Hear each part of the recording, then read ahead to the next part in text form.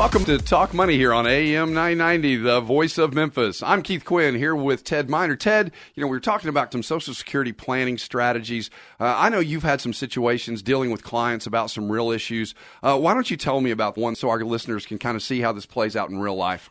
Keith, I had a client come in that owns his own business. He and his wife work there.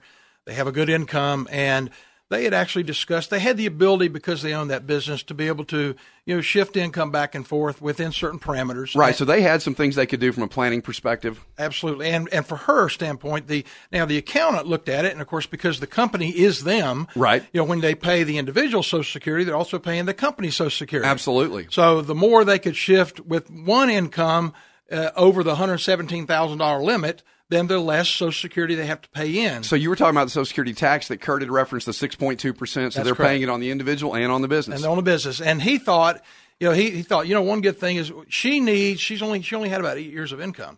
Let's shift the income to her. We'll cut back on expenses, Social Security expenses. She will continue to build up her Social Security. Well, that sounds like a good strategy. It sounds like a good strategy. It does. And really shifting the income is good to save on the Social Security. However, to save Social Security tax, right? What they were ignoring, what he was not aware of, is that she already had a spousal benefit based on 40 years worth of income that he had already produced. And for her, she was 62 years old. For her to have that income for the next 4 years, her income, her benefit, her individual benefit would not get to where her spousal benefit already was. So her spousal benefit based on his full retirement age amount, she could file at 62, and she wasn't even aware of that. Well, she can file at 62 if he had filed. If he had filed, right. But really, they're waiting until 66. But the benefit that he already had for her was something she couldn't get there, even with another 4 years of great income.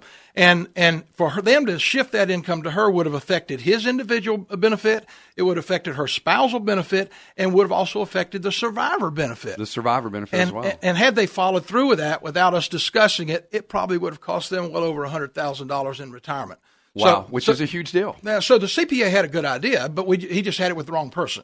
And that was another situation where, again, we were talking about with Kurt, and she didn't have all the earnings years, then how would Social Security look at that again? That's right.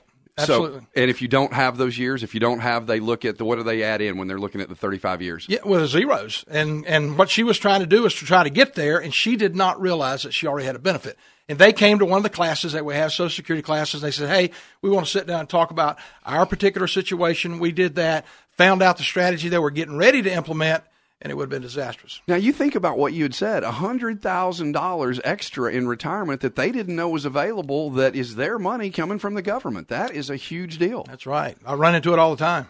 Now, I know you also had another situation where you'd had a gentleman that came in, was a missionary, talking about financial planning. Explain to us what happened real there. simple, real quick. He came in. His wife had never had a job. Of course, she worked tremendously at home for many, many years. And, of course, that's the reason that this spousal benefit came to be. But as he came in for planning, he had lived a life, limited income, being a missionary. Right. Mm-hmm.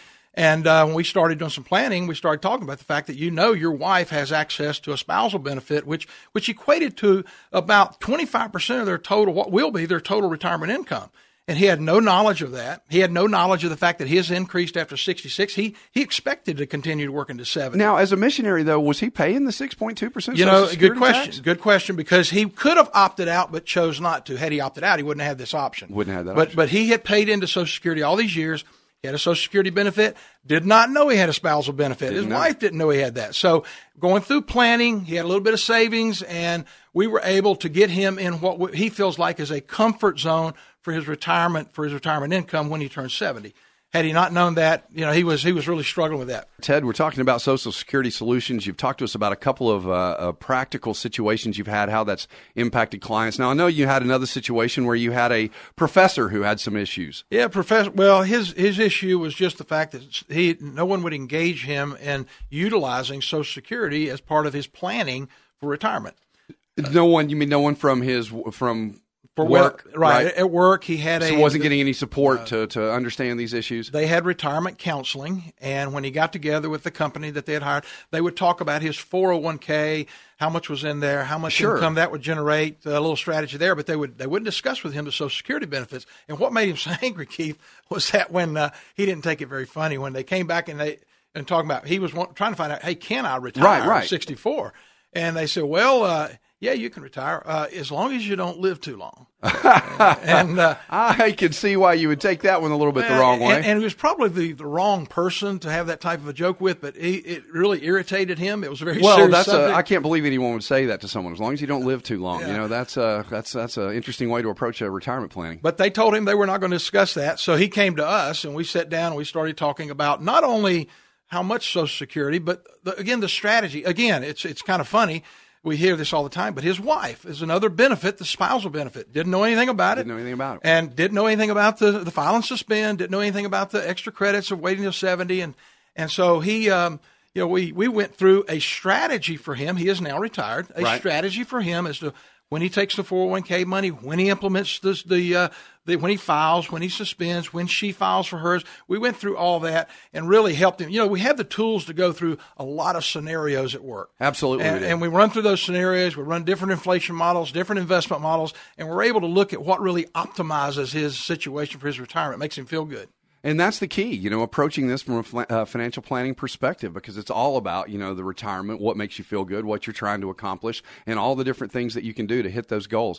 Now, I know we have one more situation that I did want to talk about because this highlights, some of the problems that you could potentially have, and that was with a police officer that you'd had. Well, he was an executive, and he actually had a great pension. He had worked 30 years, 25 years, and he had a nice pension coming in, $70-some thousand, and he had gotten another job. And but his goal was to I'm going to try to get some Social Security money here. He retired at 50 something, and he was now trying to get the Social Security money up. So there is a what's called a windfall elimination provision that anytime you have a government job that you receive pension for where you are not paying in Social Security. While you're getting your pension, you're not paying into Social Security, and that reduces your amount? That reduces your amount. And he's going to have to work a lot more years than he thought he was going to have to work for the Social Security benefit to be worth much. Plus, it eliminated the spousal benefit and the survivor benefit for him. So really interesting. Ted, I know you're going to have some seminars on this coming up. We try to have them about every 4 months. We'll be having one in January there at Shoemaker.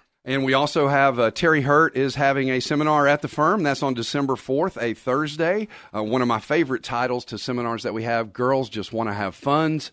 So I would encourage anybody, call the office 901-757-5757 to RSVP to Terry's seminar. I want to thank Ted Minder. Ted, you've been a great guest. Appreciate you coming in. Of course, Art Frederick, who does a phenomenal job as our program director, Eleanor Moskovitz and Katie Brashear, our production assistants, Jeff Long, our compliance officer, Drew Johnson, who writes our Mid-South History Moments, and Rebecca Brazier, who does an amazing job reading them. I'm Keith Quinn. Please join us next week when we'll help you make the most of your money. Jim Shoemaker and Keith Quinn are registered representatives and investment advisor representatives of Securian Financial Services Incorporated, securities dealer member FINRA SIPC, a registered investment advisor. Shoemaker Financial is independently owned and operated.